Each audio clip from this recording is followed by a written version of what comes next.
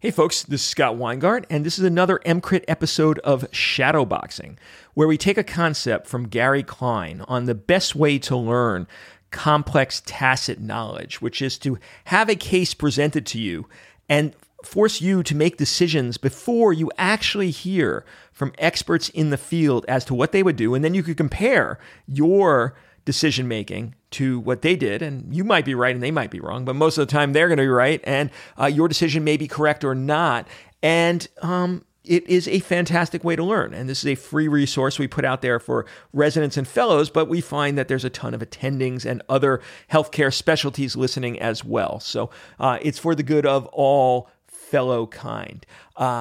And I guess I should say happy Thanksgiving if you're in America, because today is Turkey Day in America. I would strongly urge you to use this day as what its name is for, which is think of all the good things in your life and have some gratitude for them. And then the day will be wonderful, not just because of the resplendent sports, beer, and turkey, but also because you will increase your psychological resilience. All right, so today I'm joined by Ryan, master of the shadows, editor of Shadowboxing, my ex-fellow Alexander Bracey, and Barrett, who is a fourth year going into ED critical care, and we discuss a pulmonology case. And because it is outside of my typical ballywick, at the end, stay tuned after we finish the Shadowboxing portion. Don't disappear, because I got the brilliant pulmonary critical care doctor, Mae West, who has been on the show before, a friend of EMCrit, to give some commentary on the case as well. So let's jump right in, and I think you'll like it. All right, let's do introductions for everyone. So why don't you, as our veteran, why don't you start it off, Ryan? Hello, Ryan Barnacle here. I'm the Director of Emergency Critical Care. Alex? Hi, I'm Alex Bracey. I'm a Resuscitation and Emergency Critical Care Fellowship Director up here at Albany Medical Center in Albany, New York. Sweet. And Barrett? I'm a PGY4 emergency medicine resident applying to critical care. Excellent. All right. And you guys have a case for Alex and I, correct? Yep. All right, let's do it. So I'd like to frame the case a little bit at the beginning for the audience, because I think that'll help some learning. So this case is definitely not about finding the diagnosis or figuring out the disposition. Those were the pretty straightforward aspects of care.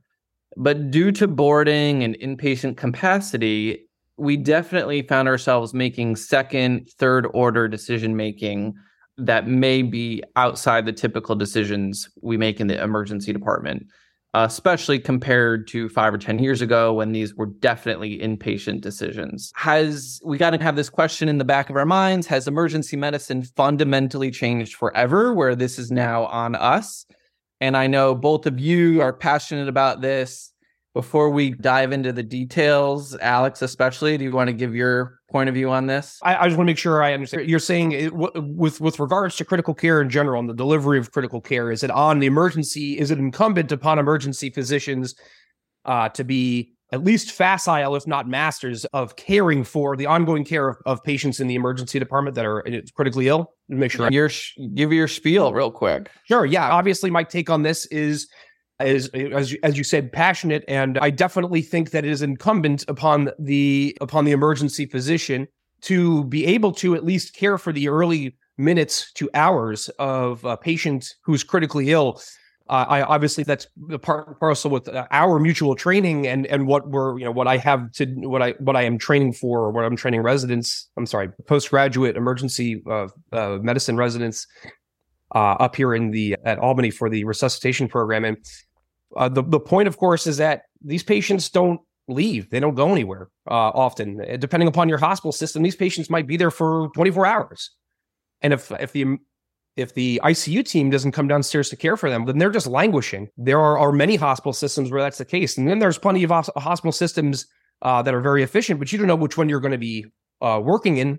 And so I think it is incumbent upon emergency medicine graduates to be able to care for to be able to care for critically ill patients for beyond just step one, for up to and including, I think, at least the first 6 hours until somebody else can help you out, until the patient can go to an ICU or be transported. But realistically, I think even up to the first 24 hours, we've got to know how to do it. Yeah, and I think for the audience, this case highlights what some of those steps are beyond the initial resuscitation. So Barrett, do you want to start things off? Absolutely. So our patient was a male in his 30s or 40s without any real past medical history. And the first part of the case, actually, neither Ryan nor I were on shift for. But a review of the chart shows that this patient presented in sinus tach with a rate in the 130s, temperature of 98, satting 98% on room air. The triage nurse reported that the patient reported fever, cough, and vomiting since Friday, denies being tested for COVID, denies chest and abdominal pain, and denies shortness of breath. They were assigned an ESI 2 and were put in a medium acuity area of the hospital. When they got to the room, they were described as having unlabored and even respirations, in no distress, moving all extremities, and denying chest pain. And it was 40 minutes later, they were lined, labbed, and blood cultures were obtained as part of that initial lab work. About half an hour after that, a blood gas resulted, and it shows a pH of 7.43, CO2 of 43, and a chest x-ray was also obtained at that time. Show you the chest x-ray. Can you guys see that? Yeah. Subtle. So that's what I mean when the diagnosis is pretty straightforward. So what are you guys seeing for the audience? Alex? Yeah, so over here, we have a PA chest x-ray that shows a left-sided, almost not quite white out, but near white out. It looks like there's an air fluid level, which makes you think that there's effusion. And if I didn't mention this already, on the left and the right side looks pretty normal. There's actually even some tracheal deviation on this x-ray, I believe. Excellent. Okay. So let's pause here. So I think, what do you want to call this, guys? I think we'll call this x-ray and call this diagnosis. This to me looks like a large pleural effusion versus a pneumonia.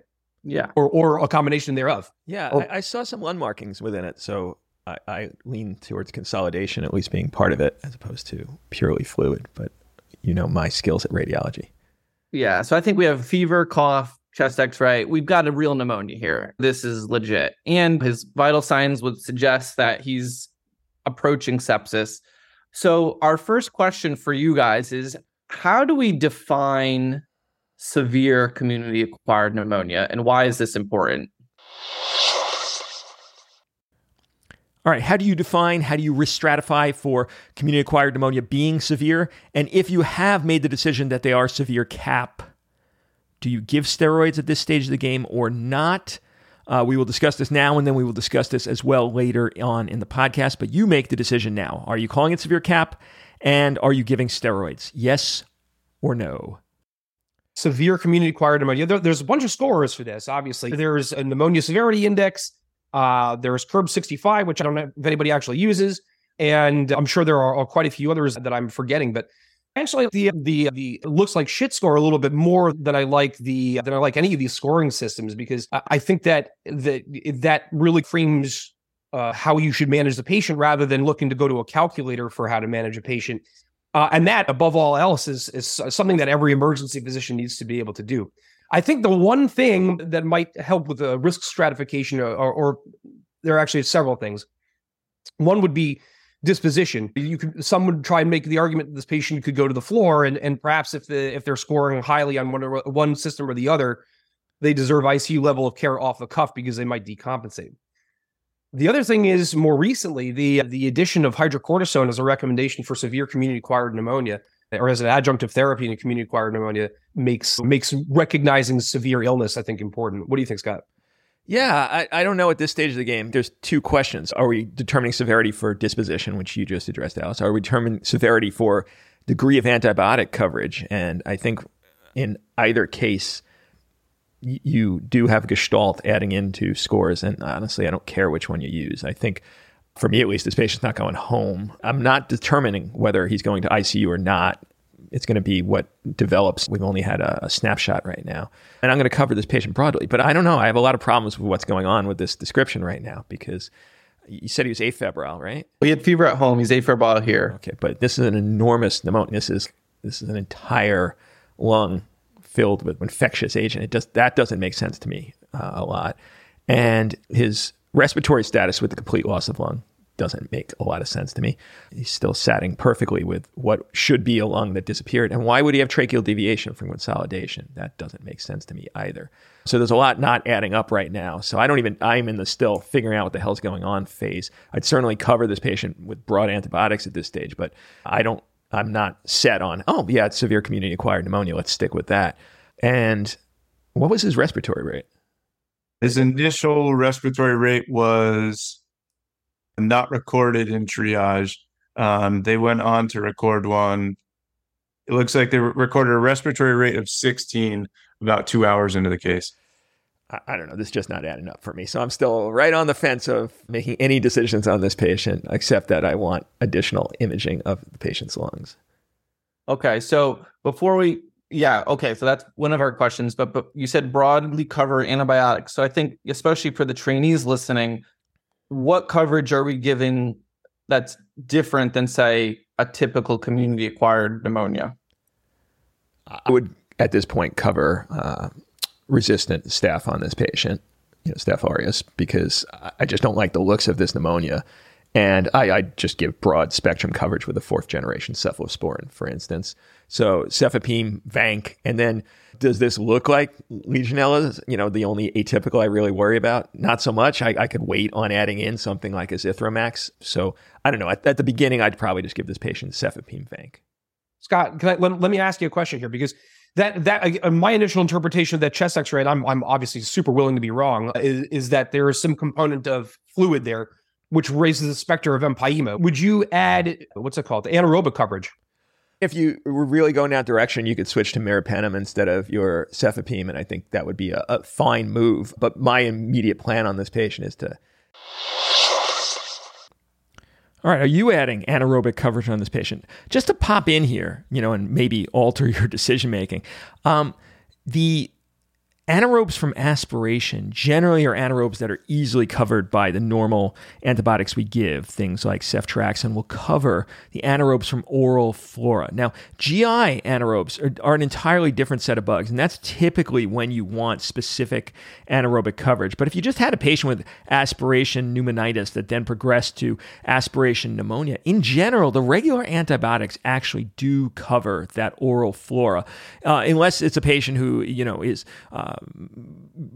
having GI contents in their oral cavity, and like an alcoholic passed out with vomit in their mouth for prolonged periods of time. Now, that being said, I think Alex's point is well taken, and it probably would be just clever just to cover that with something like a meropenem, which I'll discuss in a moment. But I think if you just gave these aspiration pneumonia, and this is probably parapneumonic effusion, or it could be an empyema, I think you could add that coverage on afterwards, depending on your antibacterial spectrum of things that grow. Though Alex's move is probably smarter and just cover the GI anaerobes right up front, because if you're going to give something like a cefepime, giving a meropenem or a zosyn, it's not that big a jump. All right, enough commentary. Let's get back into it.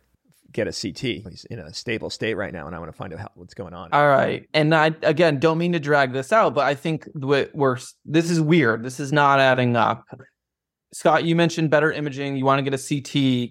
In general, what's your threshold for wanting something beyond an X-ray for when we're worried about a pneumonia? There's something in my mind that's still like, what is going on here? And look, before we're going to send the patient to CT, we're certainly going to ultrasound their lungs and that might send us in some different directions in terms of management. But if you ask me what I'd be ordering right now, it's broad spectrum antibiotics and a CT with contrast. And then in the midst of that, I'm going to grab an ultrasound to the bedside, and then I could easily cancel that CT order if things are revealed on the magic of sound shooting through that patient's chest. Okay. I just want to piggyback off that thought, if it's okay. Anybody who's got abnormal vital signs and comes in with the complaint of chest pain or shortness of breath deserves a bedside ultrasound of heart and lungs, just every time.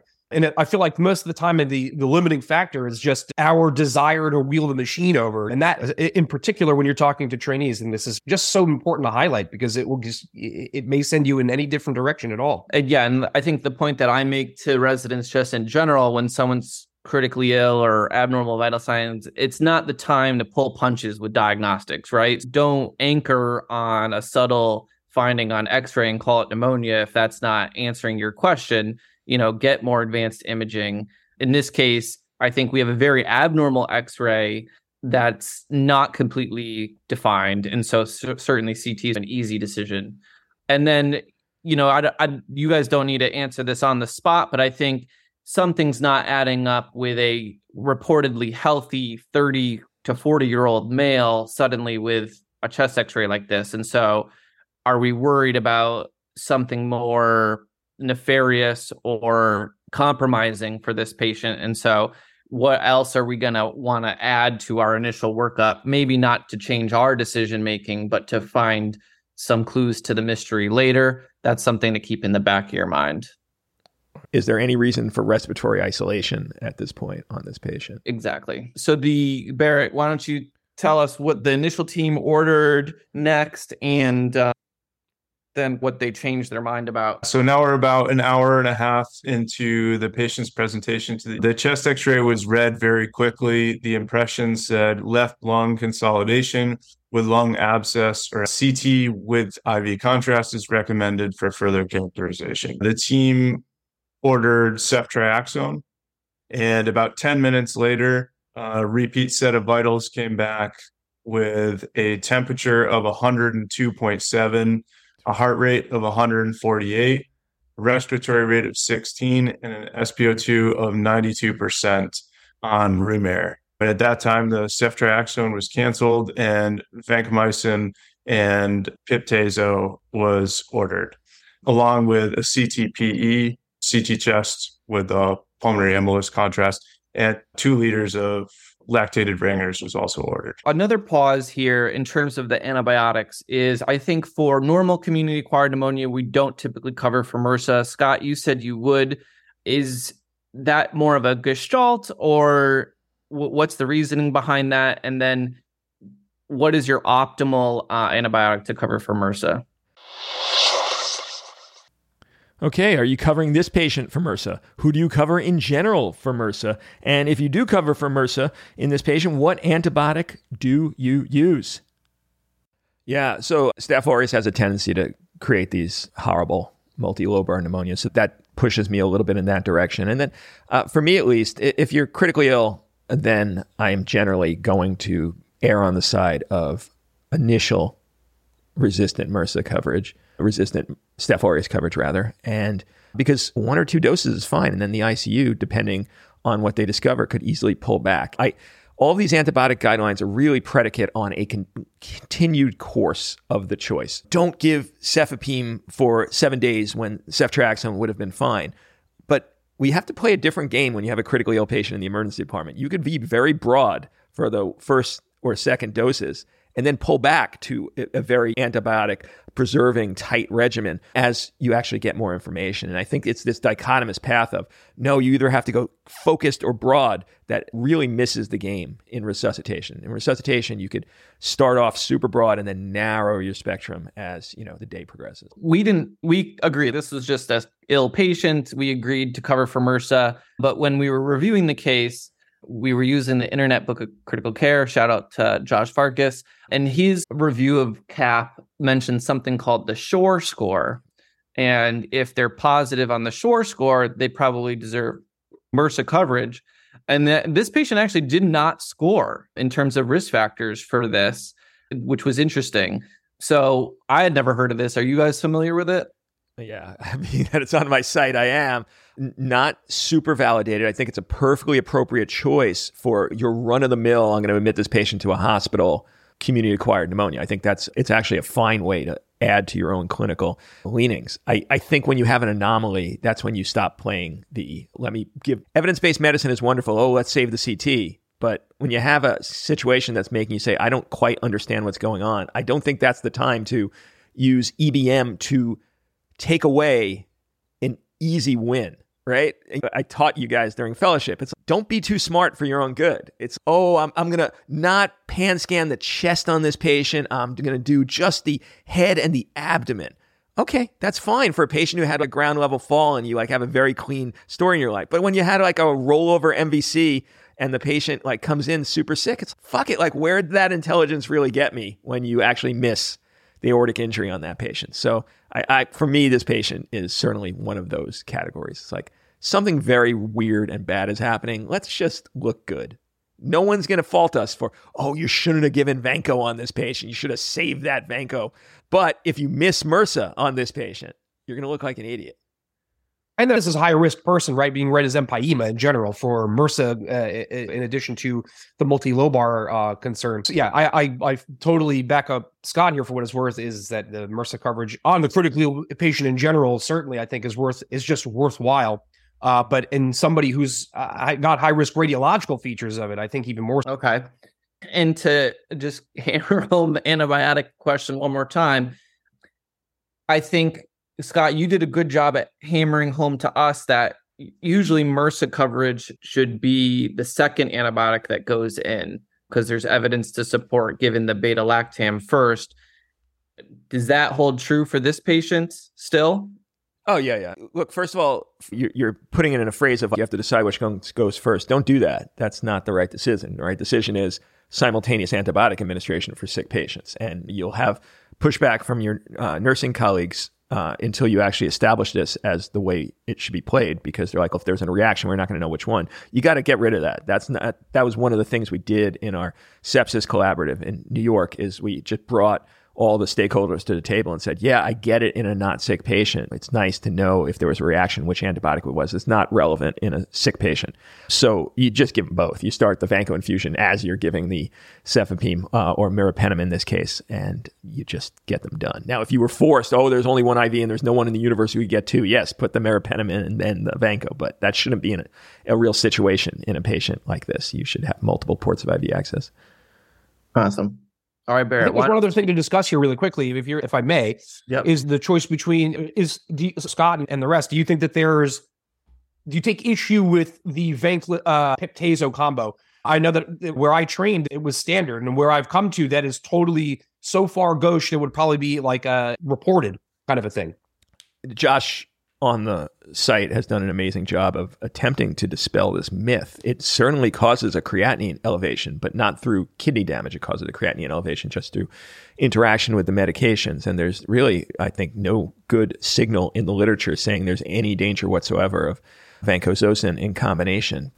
In fact, I just put a study in this month's EMCrit RAC Lit review showing that in an RCT comparing cefepime and Zosyn, with most of the patients getting vancomycin as well, there was no change in kidney damage. So I really think we need to put this behind us. I feel that Vanco and Zosyn are a safe combination from the perspective of kidney damage. Let's get rid of it. But you have to really have that conversation in a high level with everyone involved to show the evidence and prove that. So yeah, it's unfortunate. We'll link to that in the show notes of the dispelling of that myth. But yeah, it's tough to overcome in some places. All right, Barrett, why don't we rapidly review the next hour or so? Sounds good. So now we're an hour and 45 minutes into the case. The patient is now on the monitor, heart rate's in the 150s. It was an attending and a resident went to the bedside. An EKG was performed. The patient was incontinent of urine and stool at this time. They were cleaned and they got 2 points of IV access. They were remaining on the 2 liters oxygen by nasal cannula, satting 97%. And we have that EKG right here. I'll just interpret it for you guys. It's sinus tach to 154 with a right bundle and a left anterior fascicular block. No obvious ischemic changes, no strain pattern. So some labs start rolling back. The sodium is 131. The heart rate is still in the 150s. Patient is still febrile. It's almost 103. The white count is 39,000 with 4% bands. Hemoglobin is 11.6. And now the chart reflects that the patient had some accessory muscle usage and is pumped up to 3 liters oxygen. The Piptazo is now hanging along with 1 gram of IV Tylenol. And I would say he had a normal lactate as well initially. All right, at this point, does the altered mental status, the incontinence, point you to actually considering intubation? Are you going to try other maneuvers first? Or are you going to wait and watch? What is your plan in your head right now? And then we'll see what our discussants say. So that I'm glad you brought this up, because I think that this is something that maybe is something I think about a lot, and something that has recently maybe changed in my practice is that I think that I'm curious, would you ever consider BiPAP, assuming this person has a reasonable mental status, would you ever consider the use of CPAP or BiPAP in this patient? Or if you're using non-invasive, is it always high flow nasal oxygenation? If all I wanted to do is temporize, then either non-invasive standard mask or high flow would be okay. I just don't like where this intended course is going. And it's just not going to get me what I want. If we wanted to go over there with him and just get the CT and, okay, if it gets worse, we're here, we'll take care of it. Yeah, I think you could get that done. My guess is his course is going to get much worse. I'm already not liking where it is. You certainly could temporize for as long as you want, and I'd have no problem if I came down and saw this patient on high flow or non-invasive. But yeah, if I'm not going to intubate this patient, I'd put him on high flow right now. Yeah, that's my sense too. And I totally agree. It sounds like the incontinence is, I would say, a bad harbinger, seemingly, or a harbinger of badness. But high flow in particular for pneumonias is sort of where I stop in terms of non-invasive these days. Based on the Florali trial, it seemed that it did worse. These patients did worse, specifically pneumonia patients did worse after acute hypoxemic respiratory failure with CPAP and BiPAP. So if they're not flying on high flow and I'm using it to see if they're going to fly at all, then I stop there and I intubate them. And it sure sounds like this person is headed in that direction. So I totally agree. Well, I'll say this. Florali was an inpatient trial. And its reason, I think, if you read into why it happened, is because you could temporize a lot longer on CPAP, BiPAP than you can. And so when they fail, they go down in flames. I wouldn't necessarily extrapolate that to the ED critical care setting where you're just watching that. I think you'll know. But if they require true non-invasive, I think that's an absolute indication for intubation. But what I don't want people to take home is while I'm getting them ready to be intubated, I can't put them on non-invasive. Right? So it's the difference of I'm going to leave them on this for their hospital stay and they'll get better versus I'm going to leave them on this for 20 minutes to temporize them until I could get them intubated. I think you're certainly in that latter case okay. Now, Ryan sent the chat message the wrong way and says we're walking into a trap. And I'm not sure because I said I might need this patient. So I'm not sure which trap I could be walking into. But let's hear how it goes. Well, you're prejudging all of our decisions, I feel like. So let me pause here because I think we just made a ton of good points. And I would emphasize that you need to know your logistics and the capacity of your place and your nurses and your team, right? Before making your decisions. We're privileged here. And so for the audience, just so they can understand, this patient, obviously, we're all in agreement, very critically ill. At this point, getting worse. So we are lucky where we train and we can bump them to our critical care unit. And so just so the audience understands, this is a 12-bed unit. There's 2-to-1 nurses. They can even flex to 3-to-1 and 18 patients can fit there. We have in-room X-ray. We have 24/7 coverage by a pair of emergency medicine residents, 1 medical and 1 trauma. There's over 14 hours a day of dedicated critical care coverage by an attending. Patients can be directly triaged there from walk-in or ambulance by the nursing team, or bumped up like this patient is going to be for increased needs. All our medical and trauma codes go there. And we do have a rapid assessment protocol where if someone doesn't need to be there after initial triage, they can bump out. And we can also stabilize or provide immediate interventions that allow the patient to then bump out. This patient kind of fell into the category of too much is going on. Let's get them over to critical care. And I think with the nursing ratio and physician ratio, we can see how things play out a little bit more. So Barrett, are you on shift now? Is that where we are? So my shift started about 40 minutes before this. I was working in the critical care area. It was a pretty busy shift, and the sign out for the medium acuity pods had just happened.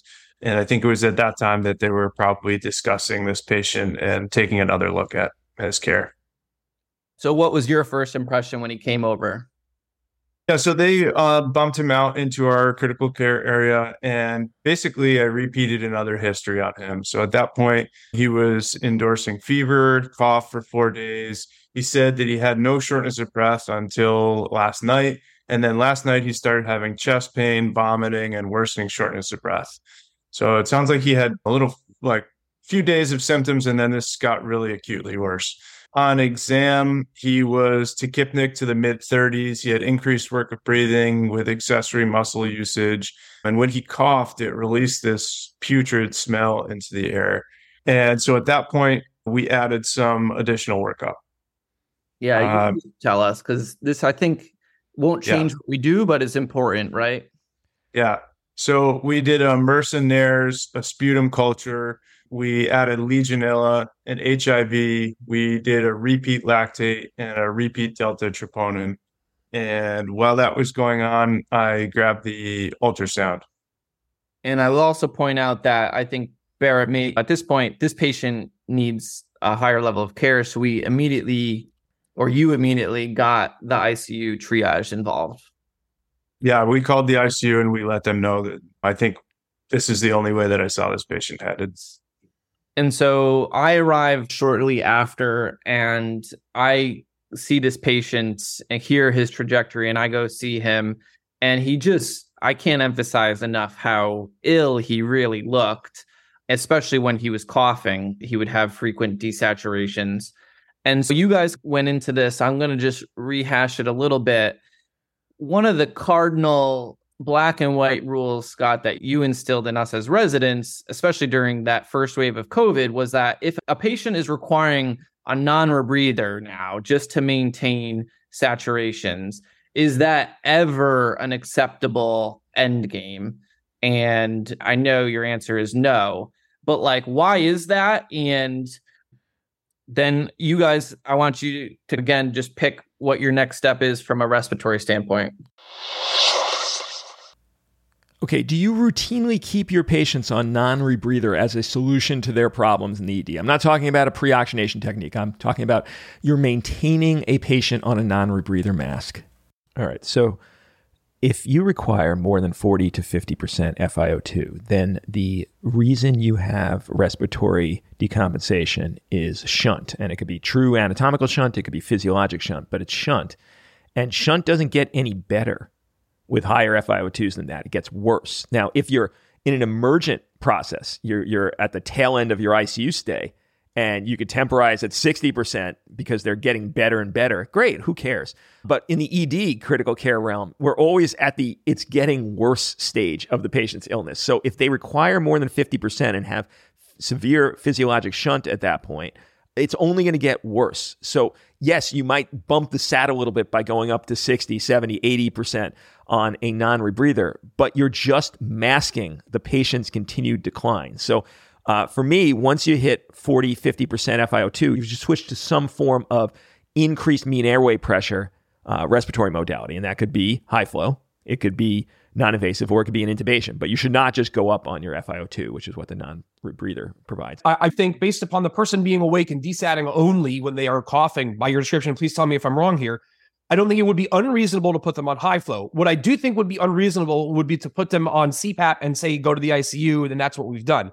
And so just to come back to that point, I totally agree with you, Scott, that if you're using it as a pre-oxygenation modality where you have increased mean airway pressure, you have increased FiO2, CPAP or BiPAP for that matter are perfectly valid devices, but just want to double down on that. It's really not a long-term solution to the problem of pneumonia, acute hypoxemic respiratory failure secondary to pneumonia.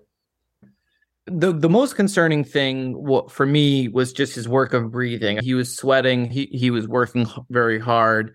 And so he was now at 6 liters on the nasal cannula. And so I was preparing to intubate this patient if needed. But like Alex said, I want to get him more comfortable. So I did start high flow. I thought it was the right choice for him.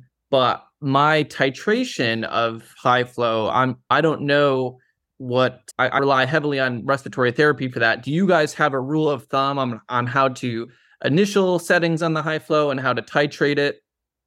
You want to start, Alex? Sure. Rule of thumb, there are limits, right? You can't go above 100% FiO2, and I think it's pretty easy to get to that point. And you can't, at least at my place, you can't go above 60 liters per minute in terms of flow rate. And so I usually try and work them up in tandem, much like I would do with if a person was intubated using the ARDSNet PEEPS FiO2 scale. And if their flow rate might help with their work of breathing in particular. So if that's the issue, I might first work on flow rate. And if oxygenation is the issue, I might first work on FiO2, but I don't suppose I have any hard and fast rules. What do you do, Scott? Yeah, I'll usually start them at 40 liters and 50%. And then, just as you say, take a look at what's going on with them and adjust accordingly. The increased flow, aside from wasting a little bit of oxygen, it doesn't really have like huge perturbations like putting the PEEP up would. You really could go high too on a patient. You're like, oh, he's sick. Let's go to 60 and 100 and then work your way down. That would be absolutely fine as well.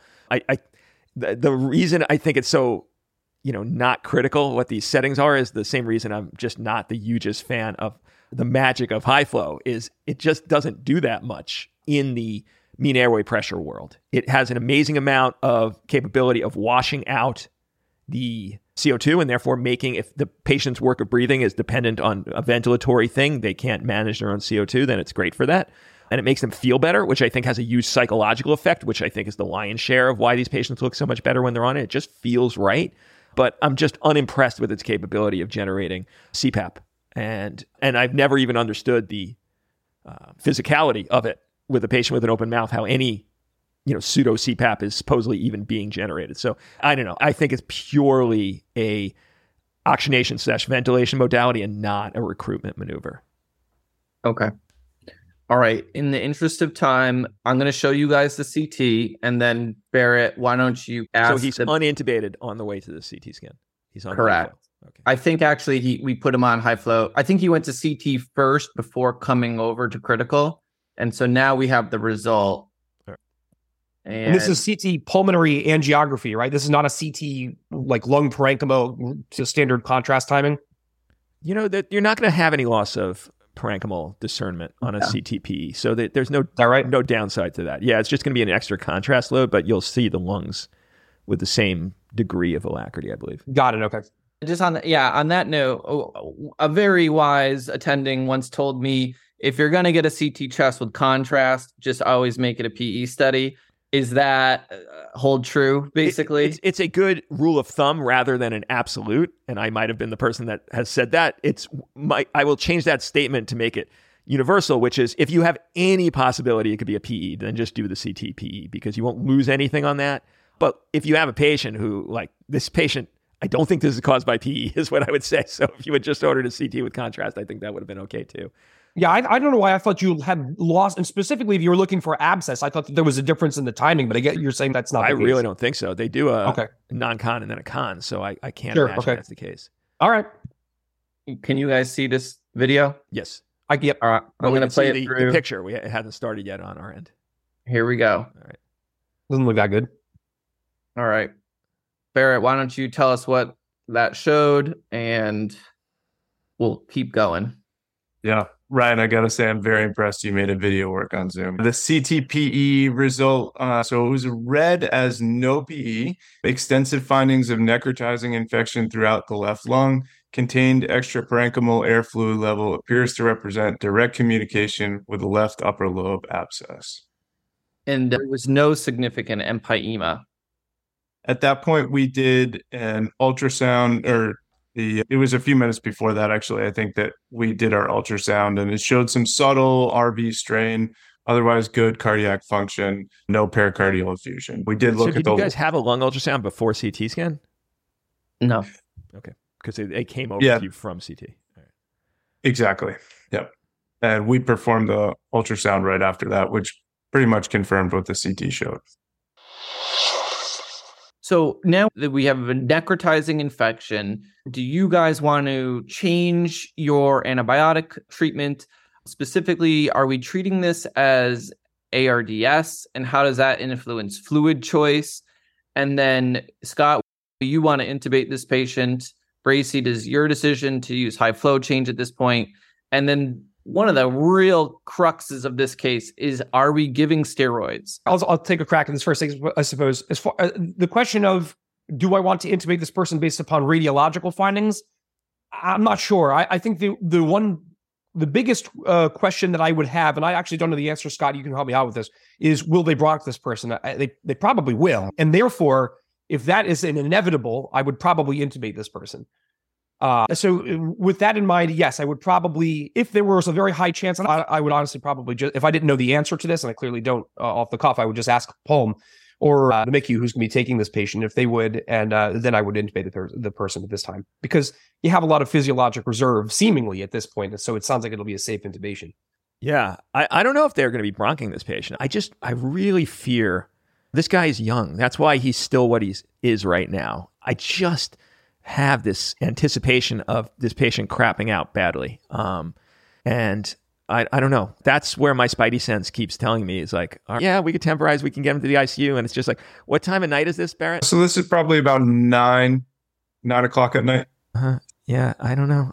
So many stories of disaster have been written exactly this way for me, but we'll see how it goes. I certainly want to get Palm involved, and as to adding stuff on, I think this is also a case where ID should know about this patient. Now, if they don't weigh in that night, that's fine, but they need to be on board on this case as well. So, yeah, I'd have a conversation with my colleagues in EMCrit and ID, and then we could come together as a consensus because, yeah, I think you have some time here to make some decisions. So if we're intubating the patient, how are we managing the vent? If we intubate? Yeah, his left lung is essentially gone. So how do we adjust for that, I suppose, is my question. Yeah, you can't go crazy with your PEEP because it's just going to go to the good lung. You have to lie him right side down to try to preserve that good lung and temporize the pressure all going there. It's a real pain in the ass to deal with these unilateral situations. But right now, at least, he's not requiring enormous amounts of recruitment force. It's good. Maybe if we could get some progress on source control, we could actually markedly improve his respiratory status. Sorry, you said lung down, if that's the good lung? Good lung down. Okay. And do we have to adjust our tidal volumes if we're only working with one lung? Generally, the low tidal volume already is an adjustment. Your ARDSNet settings are predicate on the idea that a normal healthy lung would be taking something like 10 or 12 cc's per kg.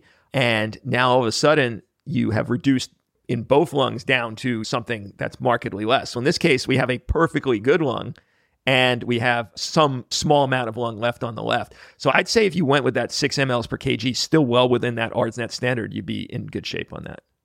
Would you start at 8? I feel like my impression would be to start at 8 and see what happens with the vent. I think you can, but I don't think you're going to get the feedback you're looking for, right? Like you don't know that you're overfilling the good lung. What are you going to see?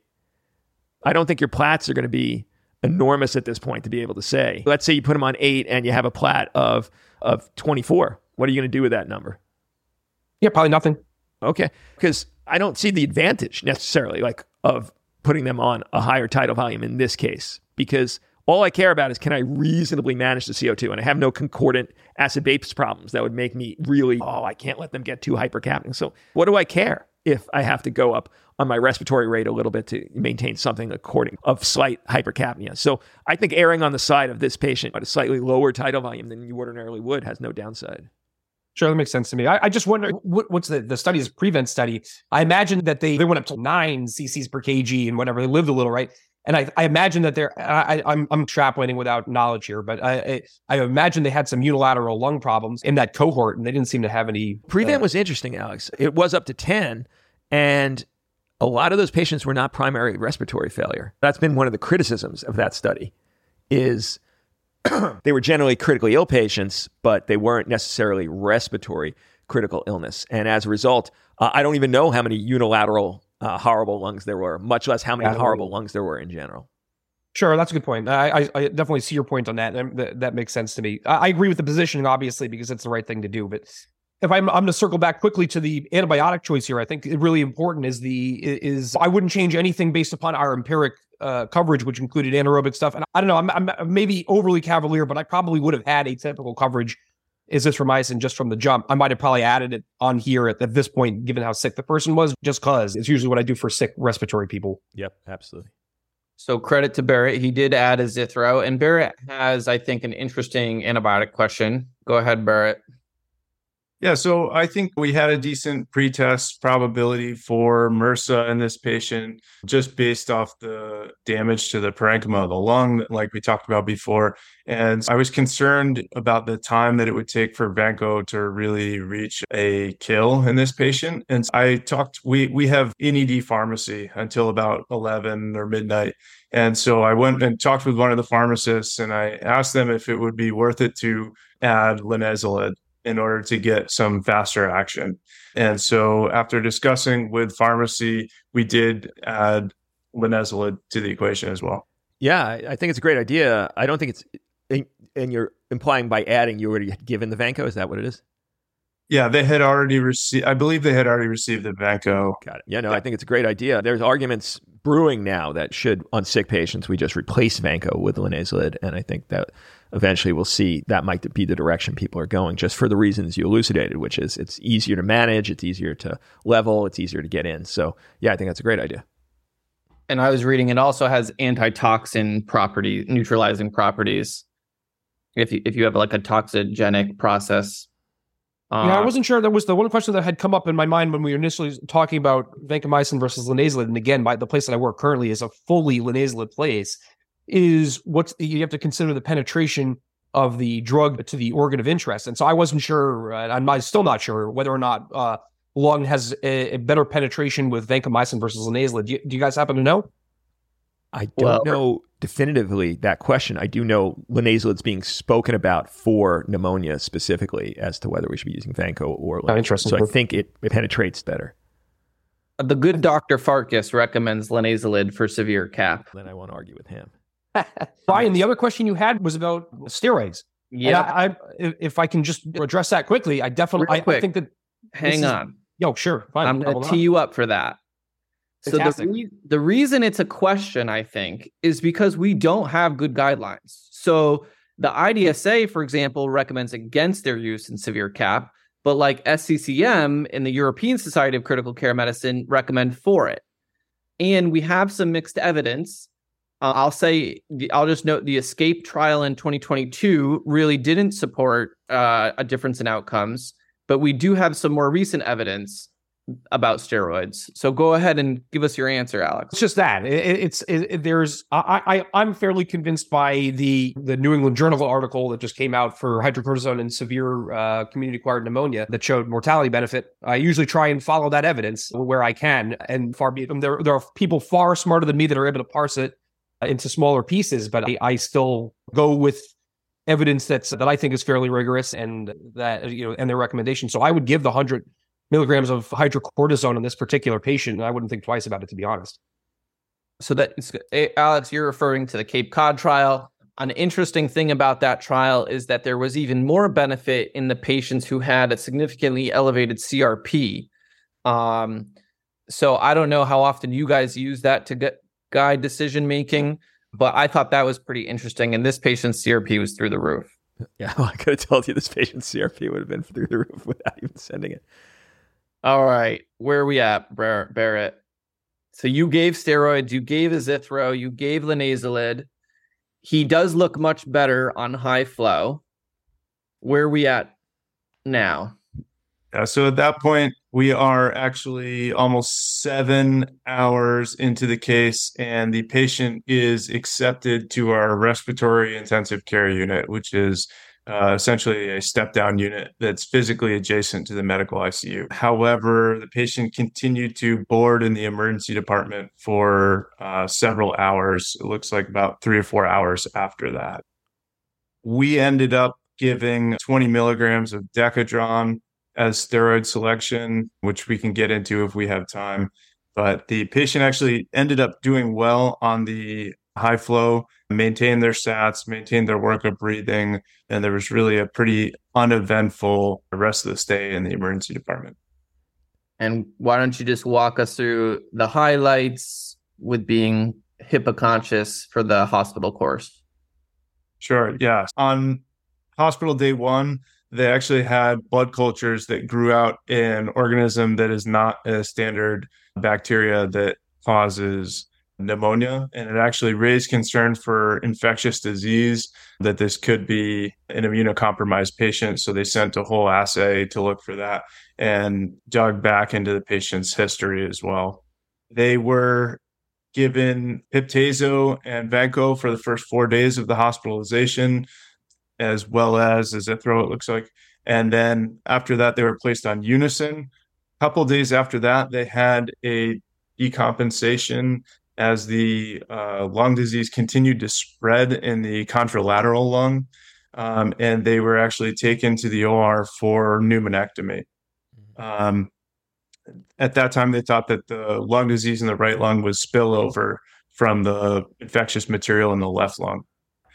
They spent a few days in the ICU, and they were bumped down to a lower level of care. Unfortunately, they had to be taken back to the OR for a thoracotomy and left chest washout due to empyema. And then after a few more days in the hospital, they were discharged, and on follow-up, they are doing very well. And just an interesting thing about the history, once they dove into it, they looked at charts from other hospital systems. He had some kind of severe pneumonias in the past, too, when he was younger, which was I think, in retrospect, a predictor of this event. For those listening, they did a very thorough infectious workup. He was TB negative, HIV negative, MRSA negative. They did a full fungal infection. So Aspergillus, Histolymus, cryptococcal, all these things came back negative. That's just, I think, an interesting standpoint. When something like this isn't fitting, you have to have a broad diagnostic workup that I certainly don't think is in the realm of emergency medicine right now, but who knows in the future. Super interesting. All right. Anything to wrap up, Ryan? No, I think we've hammered home some major points. Barrett, anything else you want to add? Major takeaways from a learning standpoint? No, I think we hit most of them. I think, Ryan, the other thing that you and I discussed is whether or not you treat for ARDS and whether or not you consider that in this patient. But I think that's a whole nother conversation. Yeah, I guess from fluids, is that what you're mentioning? Yeah, exactly. Yeah, fluid restriction and all the other sort of conservative management there. What do you guys think? I think my fluids are the same, whether they're ARDS or not. I think those two are not related. I guess if you're like a super profligate fluid giver and then you're like, oh, ARDS, I guess I'll pull back, then fine, maybe your management changes. But if you're someone who's already going to give the right amount but no more than that, then I don't think ARDS changes your management at all. Yeah, I agree. I think it's all based upon your ultrasound, how the person looks, how the left LV looks, how the IVC in addition to the LV looks. RV also is super important here. Awesome, guys. Thank you so much. Fantastic work. Barrett, thank you so much for presenting that and getting this all together. Thank you. Yeah, thanks for having us. Your continued service. And Alex, thank you for joining us for the first time. Thanks for inviting me. Yeah. So at the conclusion of this case, I realized this is outside my wheelhouse a little bit. I'm a surgical intensive care guy. I know trauma and ED critical care, but EMCrit, that's not really my thing. So I got on the phone with brilliant intensivist Mae West, pulmonary critical care, friend to the show, super smart, super good. And I ran the case by her. And so that will be the last 10 minutes of this episode. Let's get right into it. The chest x-ray is interesting because it looks like there's maybe a couple things going on. You can see clearly that there's air bronchogram of the left main airway, and you can see it's branching. You can see that it looks like a cavity with an air fluid level. And the rest of the lung is affected as well. So it looks like there's pretty dense consolidation and what looks like maybe a little patch of aerated lung at the base, or stomach bubble, maybe hard to tell, but this looks like a pretty sick lung.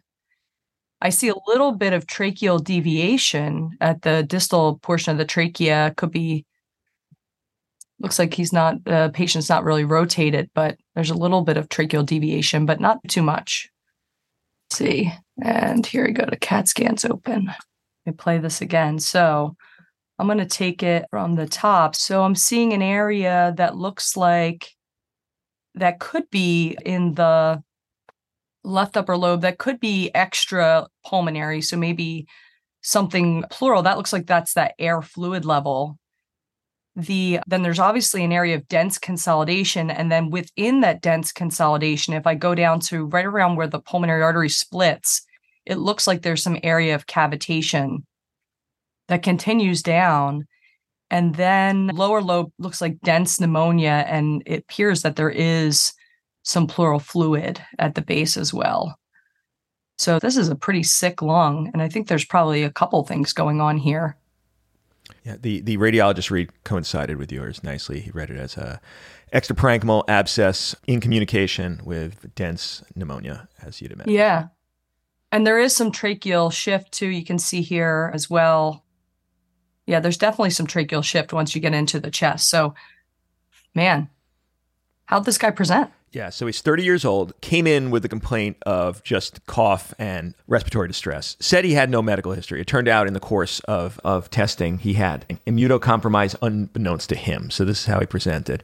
And the question was, because I don't want to belabor the general management, but what the hell do you do when you have a lung abscess in a sick guy like this? Yeah, I think this case is this is not textbook. I think most pulmonary abscesses or lung abscesses are a result of aspiration. That's a classic teaching, that there's aspiration of some anaerobe. They're often polymicrobial infections. You often don't discover what the actual bug is via blood or from sputum culture. And that's considered more of a primary lung abscess. And often most patients get better with antibiotics, even just empiric antibiotics, without having a targeted bug to go after. And that's often unison while they're sick in the hospital, and switching over to Augmentin and keeping them on weeks of antibiotics until they have radiographic resolution. This is a little different because one is the patient's immunocompromised. One of the teachings that I always like to say with immunocompromised patients is they can have more than one thing.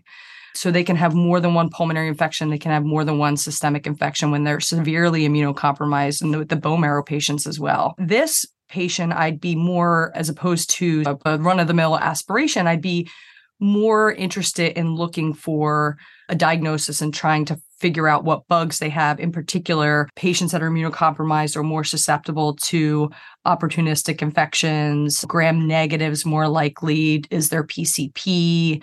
Is there reactivation TB? Who knows? It could be just about anything, and it could be more than one thing.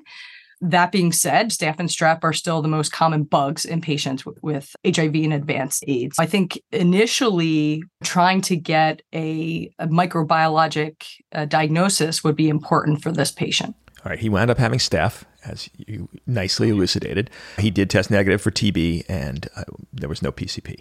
So now you have your microbial diagnosis, and he obviously was started on broad spectrum antibiotics. He actually got, I believe, Zosyn and linezolid, and then I don't remember what his atypical coverage was. It was some macrolide, and he got steroids as well. So now, do you have to go after this abscess? I hear abscess as a surgical trained guy. I'm like, okay, I've got to get something in there, but I don't know if it's the same in the pulmonary world. And if you do go after it, which direction do you come from? Oh, great question. So a couple things here is, in addition to an abscess, it looks like there's also a pleural collection. So depending on the size of that, it looks pretty small, but I'd probably be inclined to find a nice spot with ultrasound and see if there's any drainable collection there from the pleural cavity. Otherwise, the management of lung abscess is really antibiotics and seeing how they do. So put them on antibiotics for a couple of days. You may have fevers that persist for maybe a week longer, but you should start to see some improvement in symptoms, see improvement with the white count coming down. And if there's no improvement and there's a clear collection that can be drained, some recommend drainage of the collection. And this is not common at all. I've only seen it a couple times. And we often recommend expectant management with antibiotics. And if they don't improve, to consider drainage. The reason being is, one, you don't want to seed the pleura. This patient looks like it's already whatever necrotic pneumonia. The staph can be necrotic, pyogenic, and probably essentially ate through the pleural lining and went into the pleura. The other was just that the pleural effusion is reactive. However, you don't want to seed that pleura. And then the other concern is forming a bronchopleural fistula where, if one wasn't already created. So that's the biggest concern. And often these kind of improve just with long-term antibiotics. You'll see that there are some folks out there that would try and drain these bronchoscopically. I think that should be reserved for people that obviously have experience doing this. I have never seen it done, to be honest. And there's always a risk of, with disturbing the abscess, having spillage and sort of those purulent contents spilling into the lung and causing an ARDS type reaction. And that's also one of the reasons why sputum is recommended first over invasive diagnostic procedures such as bronchoscopy. And when we do go in and do bronchoscopy, we like to wash around it and not actually go right after the abscess, which is the opposite of how we approach other lung infiltrates, where you want to go to the radiographic infiltrate. Here, we're tiptoeing around the abscess so as not to disturb it. Again, in this patient, what I probably do is see if there was an area with the ultrasound, or in discussion with, in our group, if it's a really small, difficult to place tube, talking with CVIR to see if there's something that can be drained under fluoroscopy, and then starting with antibiotics and seeing how the patient does over the course of several days. And if they're getting better, great. And if not, think about doing something different. Absolutely. That makes complete sense. He was getting worse and wound up getting thoracic surgery consultation, and they wound up going in there and doing a VATS.